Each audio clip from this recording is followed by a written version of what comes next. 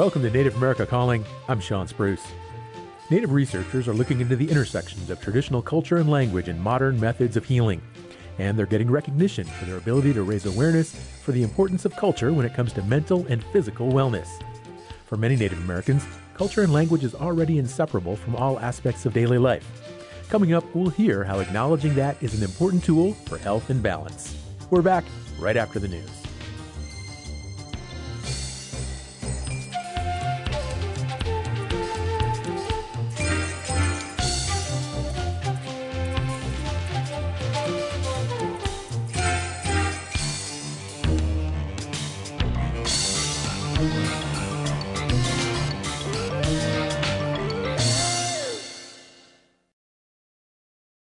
This is National Native News. I'm Antonia Gonzalez.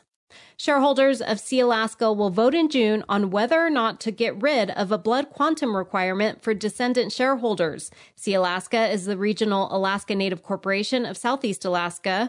When the corporation was formed under the Alaska Native Claims Settlement Act, or ANCSA, only Alaska Native people in Southeast Alaska who were already born could be shareholders. Those people are original shareholders. In 2007, those shareholders voted to allow their descendants to enroll, but only if they had 1/4 blood quantum and had proof of it on a certificate of Indian blood from the U.S. government. Sealaska surveyed its shareholders last year, and more than 2/3 of the respondents said they want to get rid of the blood quantum requirement. 4,000 shareholders took the survey, which is around 17% of Sealaska's 23,000 shareholders. In the survey, people who want to get rid of the requirement say it's keeping their children and grandchildren out of the corporation, and it's keeping them from learning about their culture. They say that blood quantum is a colonial construct created by the federal government to erase Native people, and that's not how Native people identify themselves. People who took the survey also have concerns with letting more shareholders in because it will dilute their stocks and dividends will be smaller, and they don't want smaller dividends to negatively impact elders. If the requirement is eliminated, Sealaska estimates about 10,000 more people would be eligible to enroll. Shareholders will be able to vote online in May up to Sealaska's annual meeting in June. The meeting will be live streamed and in person in Juneau. The Centers for Disease Control and Prevention is recognizing the health disparities faced by Alaska Natives and American Indians and efforts to advance health equity and observance of National Minority Health Month. Dr. Shay Welch is Senior Policy Advisor for the Centers for Disease Control and Prevention. Welch says while racial and ethnic minority groups have experienced high rates of COVID-19, hospitalizations, and deaths, the inequities for Native people have been long-standing. The inequities that, we're looking at those social determinants of health have historically prevented us as having the same opportunities for economic, physical, emotional health. I mean, look at our suicide rate and our substance use rate. It was sky high prior to this pandemic, and look at it now. Welch says drawing attention to 1 month to really focus on minority health is a way to examine the social determinants of health, including how limited economic opportunities, limited health services, limited or poor housing conditions impact the health of Native people. It's all interconnected, as we all know. Everything is related. So I think it's important that we focus on this. I'd like to focus, and we will be focusing on it more than 1 month out of the year, but for sure calling it out. April is National Minority Health Month. The Cherokee Nation in Oklahoma recently revised its Public Health Wellness Act in order to build drug treatment facilities. The tribe is using opioid settlement funds to help improve the overall wellness of Cherokee citizens. The signing of the revised law earmarks $15 million over the next 3 years for construction. The Cherokee Nation has finalized a settlement with drug distributors and has a tentative agreement with the drug maker. Those are worth millions of dollars. The tribe is evaluating how to use the opioid settlement funds for other projects, including for behavioral health. I'm Antonia Gonzalez.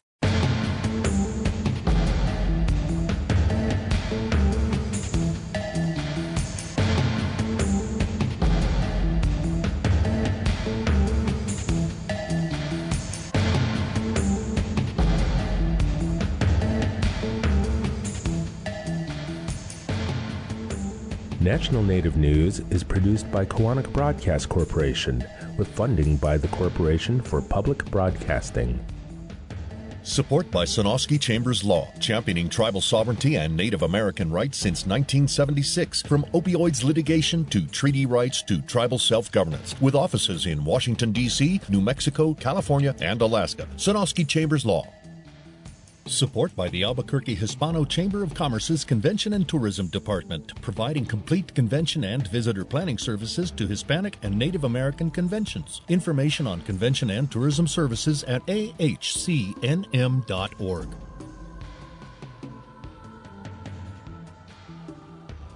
Native Voice One, the Native American Radio Network.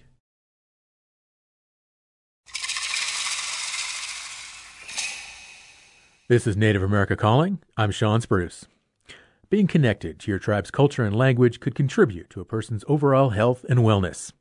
That may not be news to many of our listeners, but researchers don't know much about the science behind it. How does being connected to Native culture and spirituality promote wellness? How can it be used in clinical practice? Fortunately, a handful of Native academics and health researchers have been studying those questions. Their work is a direct response to Western medicine delegitimizing indigenous traditions. Coming up this hour, we'll talk with a researcher whose work is being praised by the American Psychological Association. You can join us. How does your knowledge of indigenous healing and wellness work or clash with Western practices? How does your tribe's culture come into play in healing circles and local wellness programming? Give us a call, 1-800-996-2848. That's also 1-800-99-NATIVE. Phone lines are open. Joining us today from Bozeman, Montana, is Dr. Joseph Gahn. He's a professor of anthropology and a professor of global health and social medicine at Harvard University, a clinical community psychologist, and president of the Society of Indian Psychologists. He's Aani Grovan. Welcome to Native America Calling, Joseph. Thanks, Sean. It's really good to be with you here today. Joining us from Columbia, Missouri is Dr. Melissa Lewis. She's an assistant professor at the University of Missouri, and she's a citizen of the Cherokee Nation. Welcome back to NAC, Melissa. Thanks for having me, Sean. And joining us here in the studio today is Jonathan Sosi. He is a first-year medical student at the University of New Mexico Medical School. He is Dene. Jonathan, thank you so much for coming on the show today. Yeah, thank you for having me. This is an honor. Absolutely. I'd like to begin our conversation today with Joseph. And Joseph, congratulations on your recent award for distinguished professional contributions to applied research from the American Psychology Association. Tell us more about that award and the research you did to earn it. Sure, Sean. Well, I've been studying for 25 years alternative ways that Native communities try and conceive the behavioral health services that they provide. Many of the counseling and psychotherapeutic approaches that dominate behavioral health are based on assumptions and orientations that come ultimately from, Western Europe, and many of our traditions and orientations and perspectives, especially for more traditionally minded Native folks, are different. And so the kinds of healing or therapeutic activities that one would endeavor to help folks need to be a little different. And my career has been devoted to trying to unpack and articulate what those differences might be, how they look. I've done so through published articles and chapters, and I think that's why the American Psychological Association was willing to recognize that work, because it's a little different and unusual. So, Joseph, what is the history of indigenous healing in terms of it being recognized in Western medicine and treatment? Yeah, there are actual journal articles in psychiatry journals from the 60s and 70s where different psychiatrists who are working with Native clients and patients were collaborating with indigenous traditional healers to figure out how best to put services together to help individual patients. So it's been around for, several decades in terms of the interest in combining, integrating, or in some way interfacing across those different traditions. I think you still see that today. One model is that there's separate domains, but you just try to make sure a patient has access to both of them. That's a very common approach. Another approach is to try to integrate traditional healing logics, rationales, and practices into biomedical services or healthcare facilities. That's probably most prevalent in Indian country in our substance abuse treatment programs, but it's also the case in many for example, urban Indian health organizations where there's some traditional component as well as biomedical services. So there's a lot of ways that people mix these or blend these or ensure patients and clients have access to them. So overall, though, when we look at Western behavioral health programs and methods, just how involved are Native people in those discussions, in those programs, in that methodology? Yeah, those sorts of programs and approaches are designed and developed by, mental health professionals and research scientists who are not Native and know almost nothing about Native communities. So the engagement of Native people starts to happen at the level of our own community service delivery. And what's really interesting is since self-determination, when tribes can contract or compact for health service funding to run our own services, that's where you start to see people saying, hey, maybe we need to do it this way to better serve our own people. And so innovations and alterations happen in ways that are quite exciting to track, to understand, and to share with the broader health community who maybe hasn't thought about it from that perspective.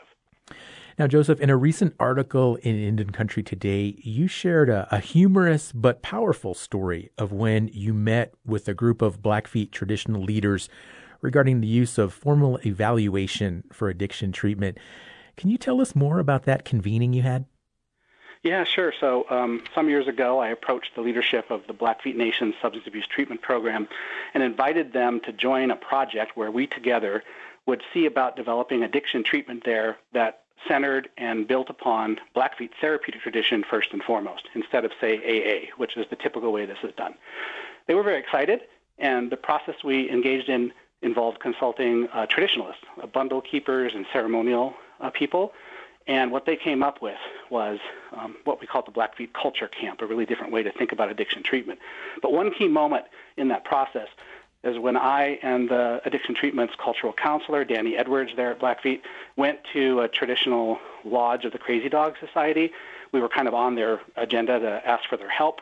And the ceremony happened. We were there a couple hours, and then it was our turn. And I thought Danny would present this, request. He said, Joe, take it away. So I said, look, we would love to have your help in developing a Blackfeet alternative approach to addiction treatment, but we would love also to have a chance to do some evaluation because most people in the scientific world do not yet know that our cultural traditions and practices can remedy addiction. And as soon as I said that, the lodge erupted with laughter. It was just an uproar of hilarity because they just could not believe that people didn't understand that connection. The leader, in fact, said, look, every single person in this lodge is living proof that cultural traditions and practices remedy addiction. So we know that information on a personal level, on a community level, like what you described, but we still need that data, though, don't we, to really prove that it works? Data can be really helpful because there are lots of skeptics in the world. Many non-Native people know nothing about these traditions. And you can imagine there are lots of claims. Just turn on your TV or go on the Internet and you'll find all kinds of people promoting their medicines or their approaches as if they're miracle cures. And so part of what healthcare professionals and gatekeepers are doing is trying to protect the public, especially when they're at very vulnerable points in their lives, from being taken in by charlatans. So, of course, we don't want our people taken in by charlatans either. So, evidence matters a bit when you're trying to assure that this actually helps people in the way that's being promoted. And that's sort of what's behind the effort to evaluate. So including all of this indigenous knowledge and these cultural practices, it all sounds wonderful, but what does it actually look like in a clinical setting? Well, I partnered a long time with the Urban Indian Health Clinic in Detroit. And in their programs, they have a whole treatment formulation or assessment model, a treatment planning process that incorporates, smudging perhaps traditional practices, being referred to a traditional healer or a traditional practitioner. And they might use the medicine wheel as a way of talking about people's distress, both in across all domains of human experience, body, mind, spirit, and emotion. So there are all kinds of ways that these traditions and practices are taken up in the therapeutic encounter as long as you have therapists who are exposed to them and understand them and ideally are native and know how to work with clients in this modality. Now, are there some unique training opportunities for therapists that work in these environments so they really understand the significance of what these cultural practices are? Yeah, so I'm president of the Society of Indian Psychologists. I mostly know about this work in the psychology field. There are certain internships which are required of professional psychologists as part of their training for a year. They can go and work in a few settings that work and focus on Native clients, and those are places where you could get exposed to how to think and approach in a way that's a lot more culturally sensitive and nuanced. It's a little hard to imagine like a non-Native person truly getting trained up in all that would be entailed in traditional healing. So, there needs to be joint relationships and mutual responsibility and coordination of care across these domains in most instances. Now, you mentioned working with the Urban Indian Health Center there in Detroit, Michigan, and of course, we do have many Native urban populations, and I'm curious when we talk about these indigenous cultural and spirituality benefits to Native health, does the method differ from a rural or reservation-based setting as opposed to an urban setting? I think it really does. I mean, one big distinction is that urban communities often have people from 100 different tribal nations represented.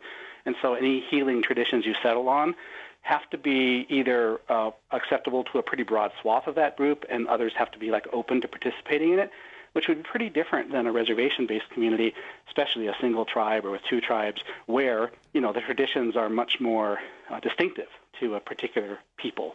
But it's also the case that there's a wide variety across reservation settings. So, if you go to, as Jonathan, I'm sure will tell you, Dene, you're going to find very, very intact kinds of ceremonial procedures that people can undertake that is a kind of doctoring, indigenous doctoring. But what we have in a lot of our reservation communities, in substance abuse treatment and so on, is less that old-style ritual doctoring and more like a mix or a blend of healing that instead of calling it curative healing, like doctoring, we might call it transformative healing, which is kind of getting you oriented and mobilized on a therapeutic journey that carries you into a better life over time. Well, Joseph, thank you for explaining how those clinical applications work in these different settings, because, the cultural diversity amongst our many Native nations is certainly very, very significant, and it's great to know that those approaches and those issues are considered when designing these programs. Folks, if you have a question or comment for today, again, we were talking about indigenous and cultural practices in mental health. 1-800-996-2848. That is the number to call. You're listening to Native America Calling. I'm your host, Sean Spruce, and we're going to be back right after a short break.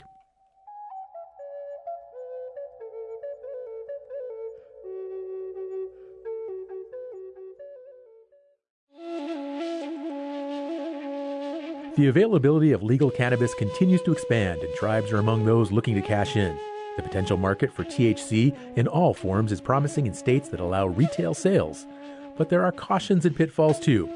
We'll get an update on tribes and legal weed on the next Native America Calling.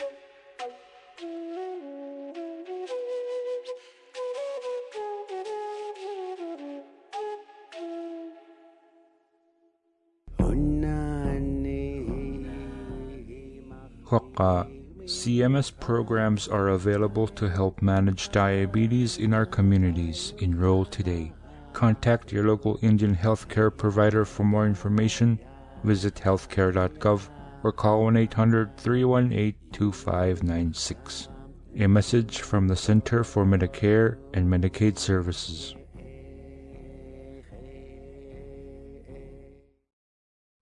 You're listening to Native America Calling. I'm Sean Spruce. We're talking about the recognition of indigenous healing ways in Western medicine. We're talking with Joseph Gaughan, who is being honored by the American Psychological Association for his research on psychological knowledge for indigenous people. And we have other guests on our show today as well. And we'd like for you to join the conversation. How do you see hospitals and clinics integrating Native healing or culture in your community? We are at 1-800-996-2848. That's 1-800-996-2848. So please give us a call, share your thoughts. Let's bring another voice into the conversation now. We have Dr. Melissa Lewis. Melissa, please expand on what Joseph was talking about earlier. Why is it so important for indigenous culture, spirituality, and healing to be recognized in these areas of mental health that we're talking about? Yeah, sure. And first, again, congratulations to Dr. Gaughan. I think his his work has been very helpful for scholars like myself, especially around the Blackfeet culture camp. And I think he did a good job of sort of sharing why this is important.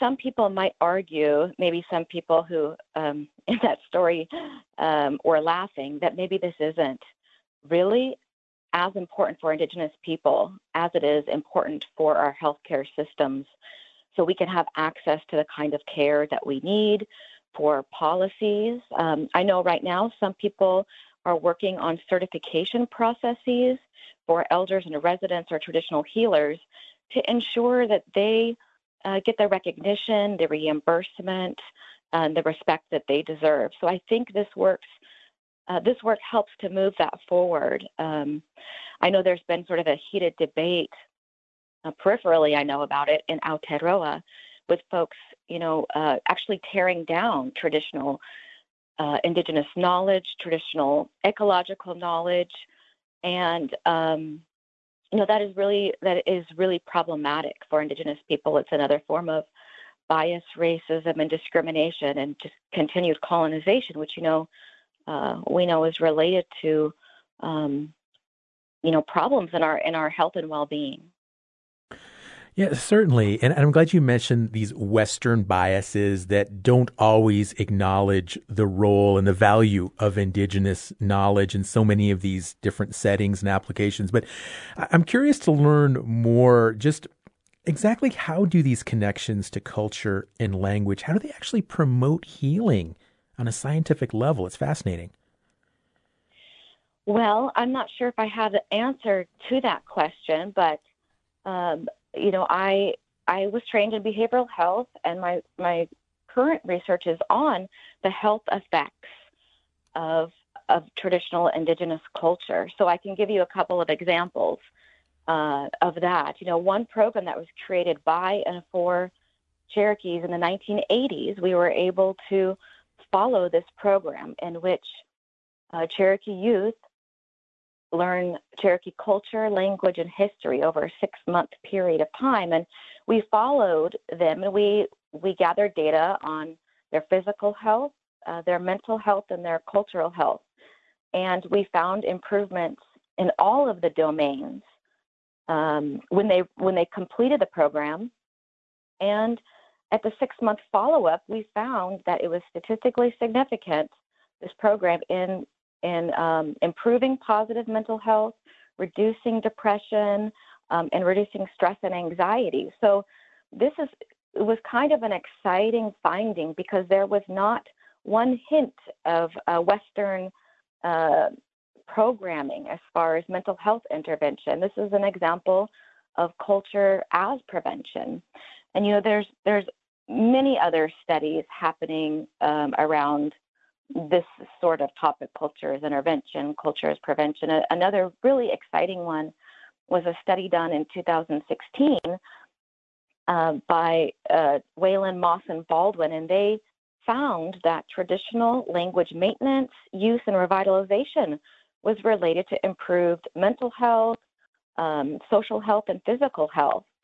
And we're working to actually redo that article right now and see how traditional language use impacts the health of Native people. But the trends so far say that it is good for us. And I suppose maybe some of the other folks on the call can talk to the mechanisms, but I think the connection is one of the most important parts of these physical and mental health outcomes. Being connected to your family, to your tribe, and to a community are critical aspects of well-being for all humans. Certainly so. And what you described just sounds so promising. All these areas of health, physical, mental, spiritual health, just these benefits from being exposed to this type of healing approach is just so inspiring to hear about. And earlier we heard Joseph talk about some of these practices: smudging, the medicine wheel, some talking circles. Are there other aspects of cultural practices that you've learned about or that you've seen that have been really successful in getting these improved health outcomes for Native communities? Mm-hmm. Yes. Well, with the first program that I shared about with Cherokee Youth, we're kind of working to build on that and try to find those active ingredients, the key ingredients that really related to both that improvement in mental health, and we also found an improvement in cultural identity. And, traditional food systems, food is a very important part of culture. But another aspect that we're really, really trying to dive into is a language. And so, we've been working with behavioral health services and elders to learn about our language. One of our elders, Mr. Tom Belt, says when you go into the Cherokee language, you go into a different prism. You could be in a room and then you speak Cherokee and you're transported to a whole other place. So we found that people who are learning the Cherokee language have reported reduced anxiety. And we believe that because our language requires us to do several things. One, it is a vehicle to enact our values and see the world in a different way. And two, it requires us to do a couple of other things. You have to be very descriptive in the Cherokee language, and you have to be very present. And those things are related to mindfulness. So we've been exploring Cherokee principles of mental health, like depression. And I've learned that depression in Cherokee means the word is Eska Udant Tan. So if we explore that word, Eska means back at us, and Udant Tan is thinking. Now, the interesting concept of thinking is that it's not just in our brain, is it? It's in our heart as well. So depression in the Cherokee language means that you're thinking or working back towards yourself. So the natural solution is in our word. It's to be reconnected with our family, with the natural world, with our tribe, to be engaged again. So the language is a really, to me, critical place, next step to go. Yes, just so powerful. And I know Tom Belt personally, and he's a great, great person. I know he's just such a wonderful leader and champion for the Cherokee language. So it's great to hear that he's involved. And also other elders that are contributing to these language programs that are geared towards promoting these behavioral health improved outcomes.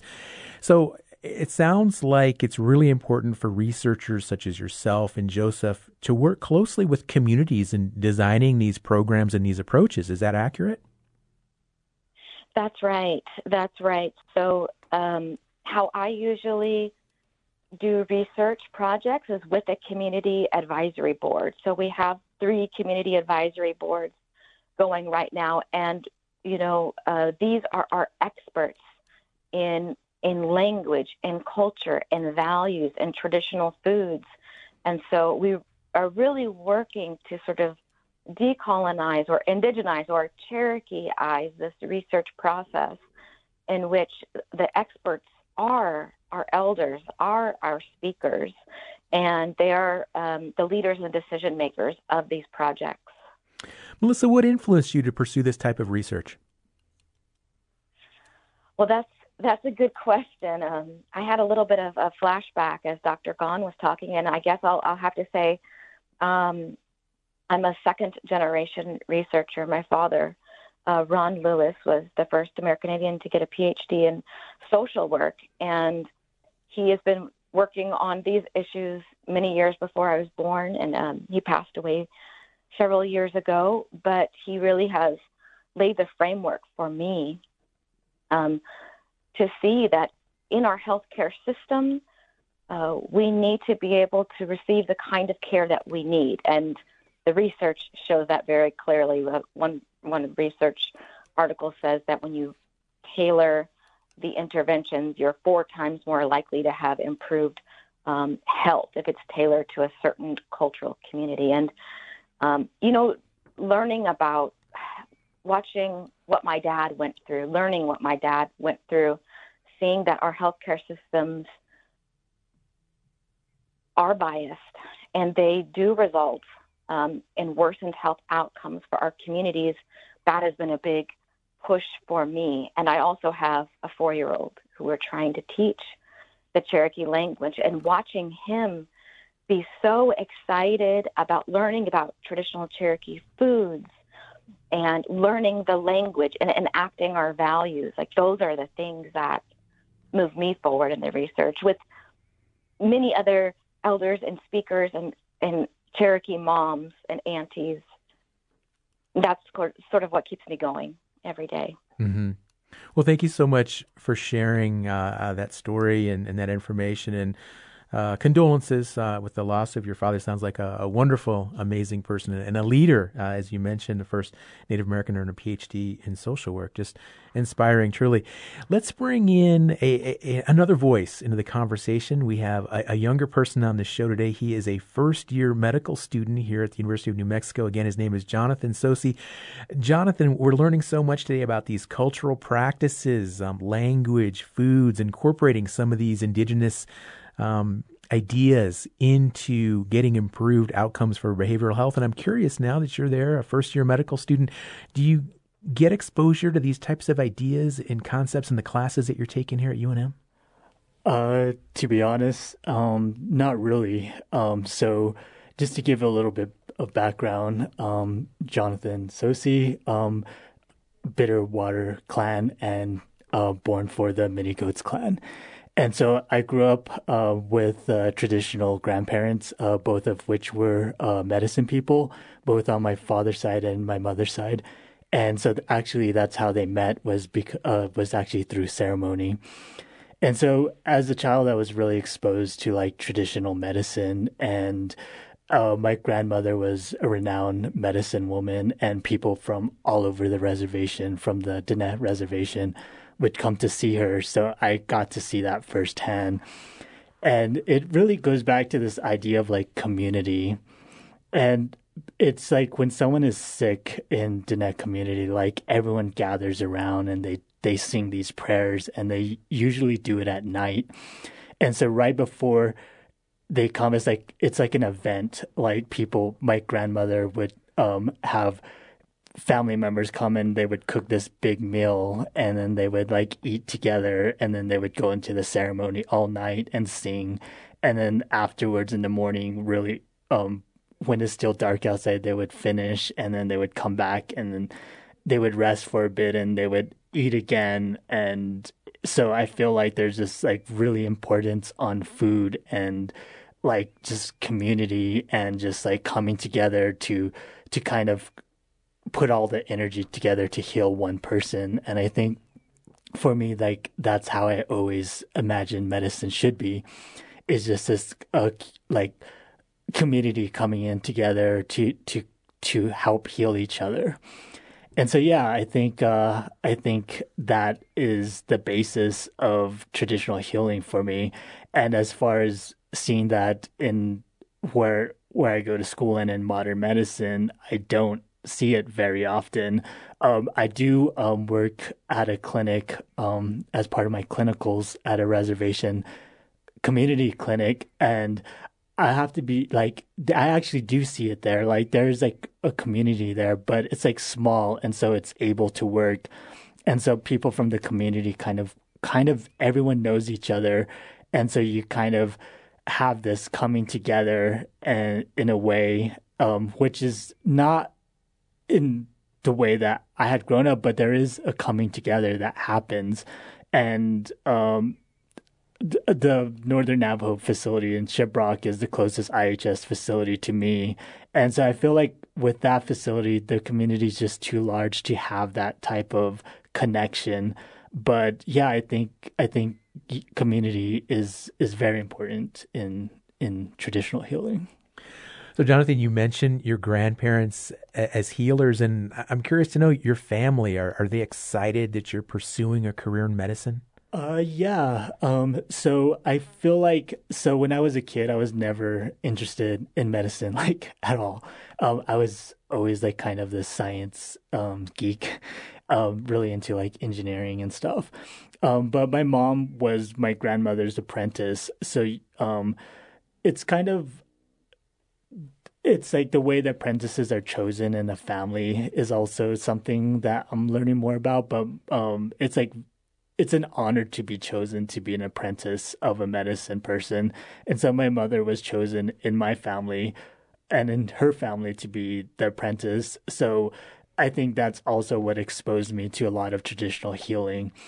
And once my grandparents passed away, like that apprenticeship kind of ended. And so I think that's where kind of my exposure kind of ended as well. But I think it carried on with my mom, who later became a nurse. And so she also credits my grandmother. She was like, she taught her how to care for people, and that's why she became a nurse. And I think, so right after high school, I actually joined the military, and I was going to go into the infantry like my dad. He was an airborne ranger and was drafted during Vietnam. And so when I was going in, my mom pulled me aside and she was like, please, consider a profession where you can use it outside once you finish the military. And she's like, I really think you should go into like healthcare and some sort of medical field. And so I ended up becoming like a special forces medic.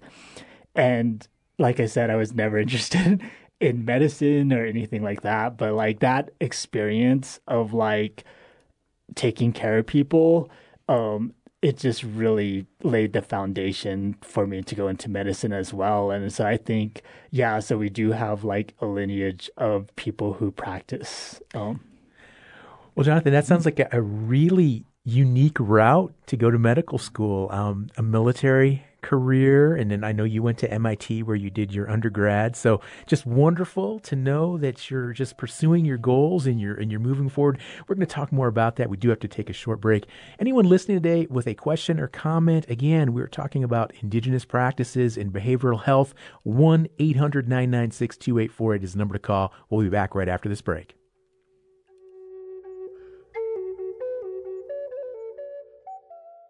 If you're hurting in your relationship or have been affected by sexual violence, Strong Hearts Native Helpline is a no-charge, 24/7, confidential and anonymous domestic, dating, and sexual violence helpline for Native Americans. Help is available by calling 1-844-7-NATIVE or by clicking on the chat icon on strongheartshelpline.org. This program is supported by Strong Hearts Native Helpline. Thank you for tuning in to Native America Calling. I'm Sean Spruce. We're talking about Native culture, language, and spirituality as a way of healing. And we have two doctors who are looking at this part of Indigenous health on the show today, and we also have a medical student. We want to know how you incorporate Native culture in your overall wellness, so there's still time to join the conversation. We're at 1-800-996-2848. That's also 1-800-99-NATIVE. So please give us a call. Let your comments be heard on the air. Now, before we went to break, we were listening to medical student Jonathan Sosi, and he was sharing with us his motivation for pursuing a career in medicine. He is a student at the University of New Mexico School of Medicine. And Jonathan, earlier we were talking about the approach with some of these practices and how it differs a little bit between an urban and a rural setting. And I know you shared that you worked there at the facility in Shiprock, so you have some experience there working in a more rural setting. But I'm curious, once you finish medical school and you become a doctor and you're out working, do you want to work in an urban setting or a rural setting? Have you thought about that? I'm actually kind of, to be honest, conflicted.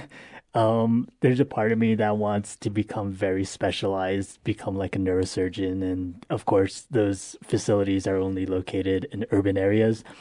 But I also want to practice something more like, like cardiology, which there's a huge cardiology demand on the reservation because it's one of the leading causes of death of Indigenous people over 45. So, and if we look at IHS facilities, there's not, from what I know, there's not any cardiac intervention type facilities like cardiac cath labs located there. And so I kind of want to fill in that gap as well. So yeah, I think I'm kind of conflicted. I'm leaning more towards trying to fill in the gap and fix the system to improve Native health. So I think that's where I'm going to go. And you talked earlier about, again, your family history as healers, traditional healers there in the Navajo Nation. And just listening to our guests today, Dr. Gon and Dr. Lewis, and the conversation, has it given you any ideas for how to incorporate some of these practices when you begin to to care for Native patients in the future? Yes, absolutely. I think, for sure. I feel my upbringing gave me a very well-rounded approach to medicine. And so, like, I was never just, like, always, like, scientific. Like, have always been open to more non-traditional type of medical care. Okay. Well, thank you so much for coming on the show today, and just wishing you so much success in the future. And I just always get inspired when talking to young people like yourself, pursuing your dreams, pursuing your goals, and just wish you all the success in the world. I'm looking forward to when you graduate medical school and you get out there in the community and you're serving and you're doing this work and you're healing and just continuing your family legacy and tradition. So best of luck to you. I'm happy for you, and I'm happy for your family as well. All right. Just real quick. Sure, absolutely. I think going back to this idea of like urban versus rural, I think there is a difference. Dr. Gon had stated that more urban settings are more like pan-indigenous as opposed to like reservation settings, which tend to be like one to two tribes. And I think even like looking at Diné religion, it's like it's complex. There's like medicine people will practice just one way of healing. Like there's warrior way and there's blessing way, also known as beautiful way. And you also have protection way. And so you have these medicine people that actually specialize in these particular types of ceremonies. And so like, I feel like in urban settings, you don't get that kind of specialization. And in fact, you get like a kind of blending of different tribal ceremonies. And I think that's something that from what I've actually seen here in Albuquerque, the person who does the traditional type of healing and songs has to kind of know like the Zuni, the Pueblo. And so like, and I feel like it becomes so broad that you do, for me, I feel like you need that specialization. Okay. And thanks for bringing that up. And let's bring Joseph back into the conversation, because Joseph, earlier you talked about how that approach is different with regard to the rural and the urban settings. And Joseph just elaborated on that, how sometimes it's kind of just a general cultural approach as opposed to being specific to a tribe or a specific Native community. So I'm curious, is there data out there like with regards to the outcomes if it's kind of a more generalized traditional approach as opposed to something that is very tribal specific like Jonathan mentions? What are your thoughts on that, Joseph? Yeah, so it's amazing how little data we have in terms of outcomes in Indian country for any kind of therapeutic intervention, including, counseling and psychotherapy. So we just don't have, the kind of research approach and enough research with that interest and enough tribal communities who are, willing to maybe allow that kind of research for there to be strong data that emerge. But I will say that, one distinction that I would draw in two projects I was involved in was the Blackfeet Nation addiction program that I already talked about, where we together developed the Blackfeet Culture Camp as a Blackfeet-grounded therapeutic approach to manage addiction. And that was very culturally specific. It was by Blackfeet people for Blackfeet people, and therefore, in keeping with a very distinctive approach that's culturally based for that community.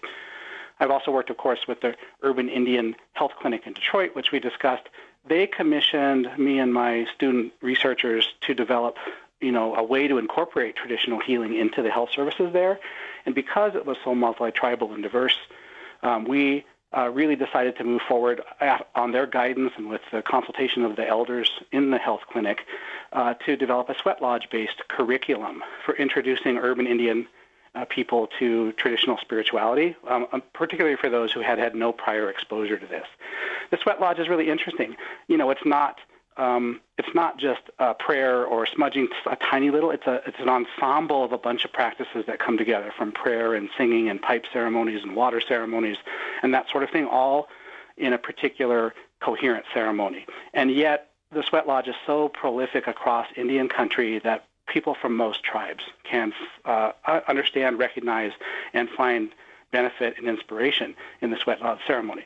So while it's true that in developing it for the Detroit urban Indian community, we privilege Anishinaabe approaches, we privilege Haudenosaunee approaches to the Sweat Lodge ceremony, even though it had that sort of contour to it, it translated very broadly. And so I think that's another example of a way in which to think about bona fide ceremonies that are understood to be involved in healing and health that can reach a broad swath of multi-tribal people. Okay. And as we continue to see this push for, or just this movement of more and more Native people moving to urban environments, I think we're probably just going to have to do the best we can, right, with regard to some of these cultural practices. And obviously some is better than none. Isn't that probably accurate? Certainly. And also, Native people circulate. You know, we leave home for various purposes, but we go home. And if we need health and help, and we don't find what we need in an urban community, but we want to take advantage of traditional practices, we can often go home for that. So, you know, I think it's also recognizing that, you know, there's lifespan developmental processes in play when we migrate and then return home and those sorts of things. So it's not like we're necessarily cut off from the distinctive stuff at home either. I'd like to bring Melissa into the conversation again. And Melissa, I think probably many of our listeners are totally on board with fostering this intersection between indigenous practices and Western medicine. But I'm curious to know, and I think our listeners are as well, what other barriers remain when it comes to this awareness among other doctors and even patients when we talk about these indigenous practices in modern medical therapies and treatments?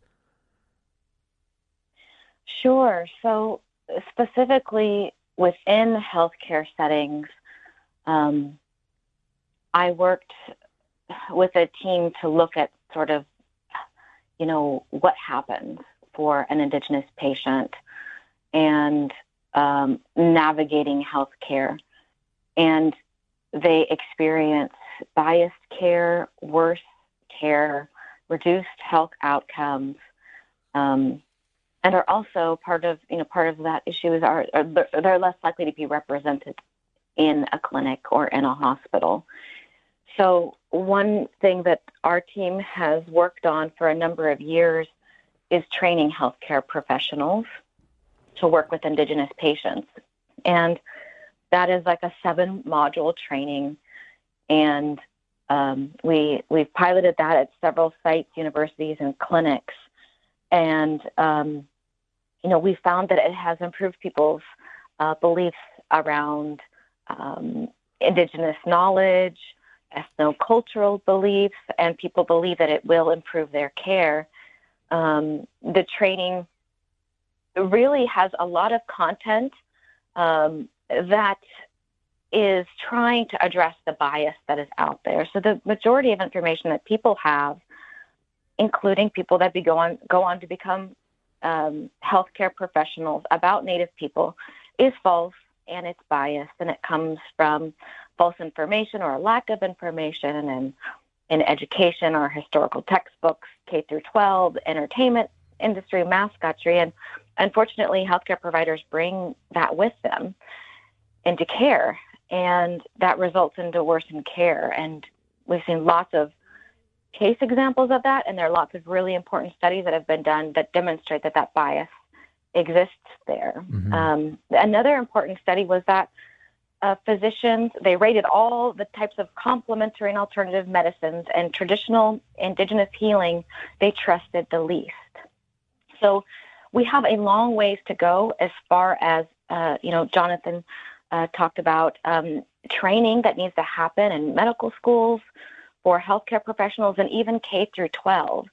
And I could talk about that a lot, but maybe I'll just stop right there. Okay. Well, where can our listeners learn more about this curriculum, this training that you just shared? That sounds really interesting. Sure. People are welcome to contact me. We are working to get it up on a website. It's supposed to go live this summer. my email is Lewis, MELI, at health.missouri.edu. We have been gathering data. We also do community advisory boards at each of the sites. So it is tailored to that specific location. And, like Jonathan was speaking about, it's been challenging because some of the places, are cities that have, 15 or 20 different tribes in that state. And so we work to provide regionally specific content, and we work to partner with elders and culture keepers to deliver that information to the healthcare professionals as best we can.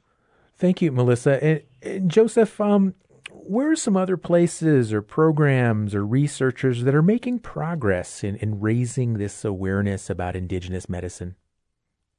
Yeah, well, there's one really important initiative that's been going on for a bit, coming out from Dr. Dave Wilson at the Tribal Health Research Office in the National Institutes of Health.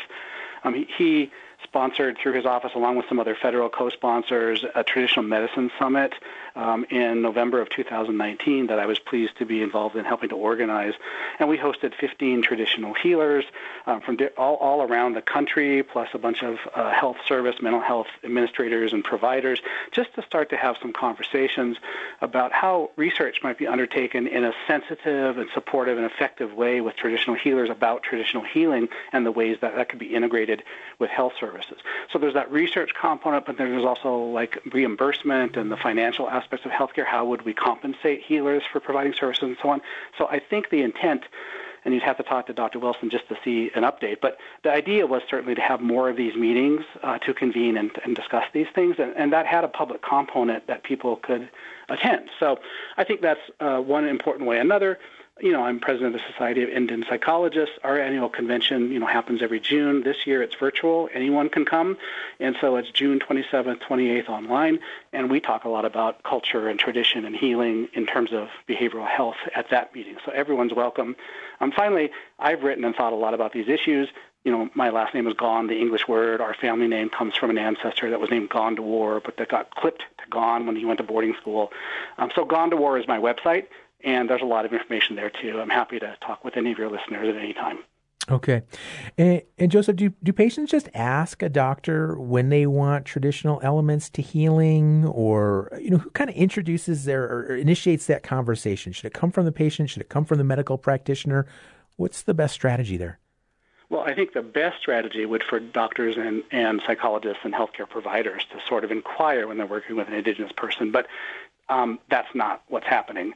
And in fact, many patients and clients feel reluctant to mention anything because of the very attitudes that Melissa just mentioned about physicians harboring prejudice against. So I think that it's incumbent upon us, unfortunately, shouldn't be, but unfortunately, to raise this as an issue or a concern and to ask for guidance or support in that regard. Otherwise, it's not likely to be attended to in most instances. Okay.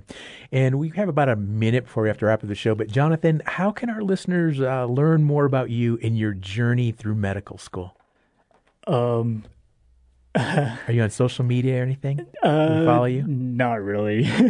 But just to go back on this idea of like resources, I just wanted to put in a plug-in for the Native Health Initiative, also known as NHI, here in Albuquerque.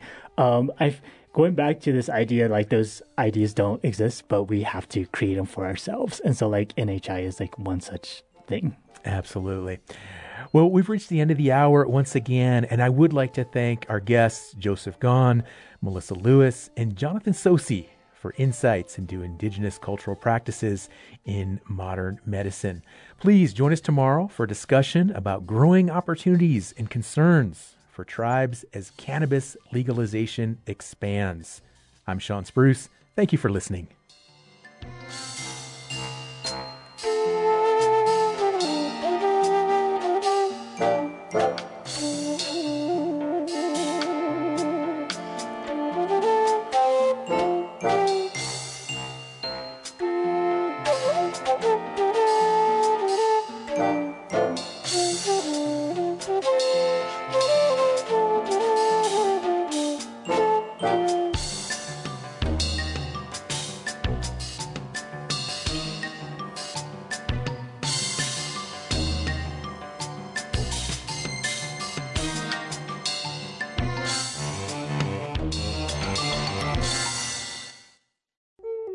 Support by Indigenous Pact, a healthcare consulting company working to create health equity in Indian country. Indigenous Pact offers solutions to fit the needs of your tribe. Their team, experts in healthcare strategy, policy, and innovation, provides a one-of-a-kind plan to solve the issues specific to your community. Indigenous Pact works to create 3 primary outcomes: healing spaces, healthy citizens, and sustainable economies. More information at indigenouspact.com. Haqqa CMS atpinqartut ikaayut kaitnik saakhalaanik apqutilgat ikaayurkaitnik lunaftsni unnoomuk imirikiina qanlgut kiumusivigpni talilgaanaalnerituvisaariukuuvut paqluku healthcare.gov qalluqqayaagaaruluku 1-800-318-2596 unakingunenqartoqhakun Centers for Medicare and Medicaid Services.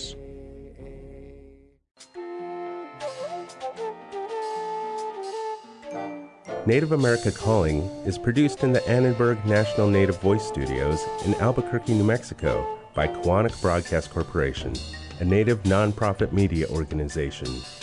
Funding is provided by the Corporation for Public Broadcasting with support from the Public Radio Satellite Service. Music is by Brent Michael Davids. Native Voice One, the Native American Radio Network.